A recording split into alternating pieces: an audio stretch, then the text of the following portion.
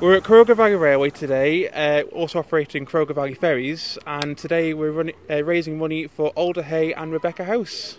Now, Cade, how long's the Crogger Valley Railway been here? Because this isn't your sort of heritage railway that's been here 150 years, is it?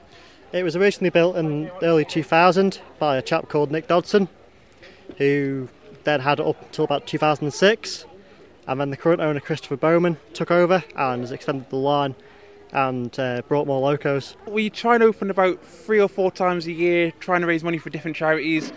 Last year we did Rebecca House and Alder Hey again, and we also did the Douglas Bay Horse Tramway Trust. Looking at this railway, there's a lot to keep your hands on and maintain, and not just the track, it's also the grounds and the ferries that go with it. Before we do a Saturday every week, and then Tuesday evenings we now have Training Tuesday, which is sort of trying to get the drivers, the guards, and any jobs that we can't get finished on a Saturday get done then. So this week we spent most of the week tinkering with the locos, making sure they're ready for today. I like the phrase Training Tuesday, that's rather good, that. And when it comes to the other side of things, the ferries, that's something that's quite new actually there, because you don't realise the size of the lake out there, do you, Cade? No, the lake is quite big. We've got the catamaran that we've known as Snaefell running today. And it's got its own personal safety video, I believe. It does. The voiceover sounds very familiar, Alex.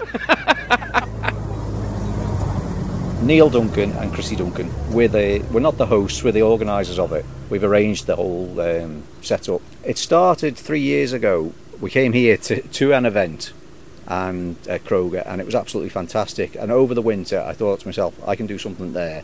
But in the interim, my niece got taken into Alder Hey Hospital with a brain tumour, and she was there for 6 weeks. She's off to Germany. She had to do proton therapy in Germany, and she's still under Rebecca House here, so it gives a bit of respite. So I decided all the money they've put into her, we're going to put it back into them, and it's just gone from there. From a point of view of public support, how's it been? I mean, when it comes to the numbers of people that have turned out to support you today?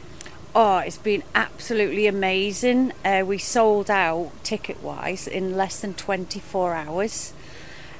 Also, I'd like to say a big thank you to all the local businesses that have donated raffle prizes. They are fantastic.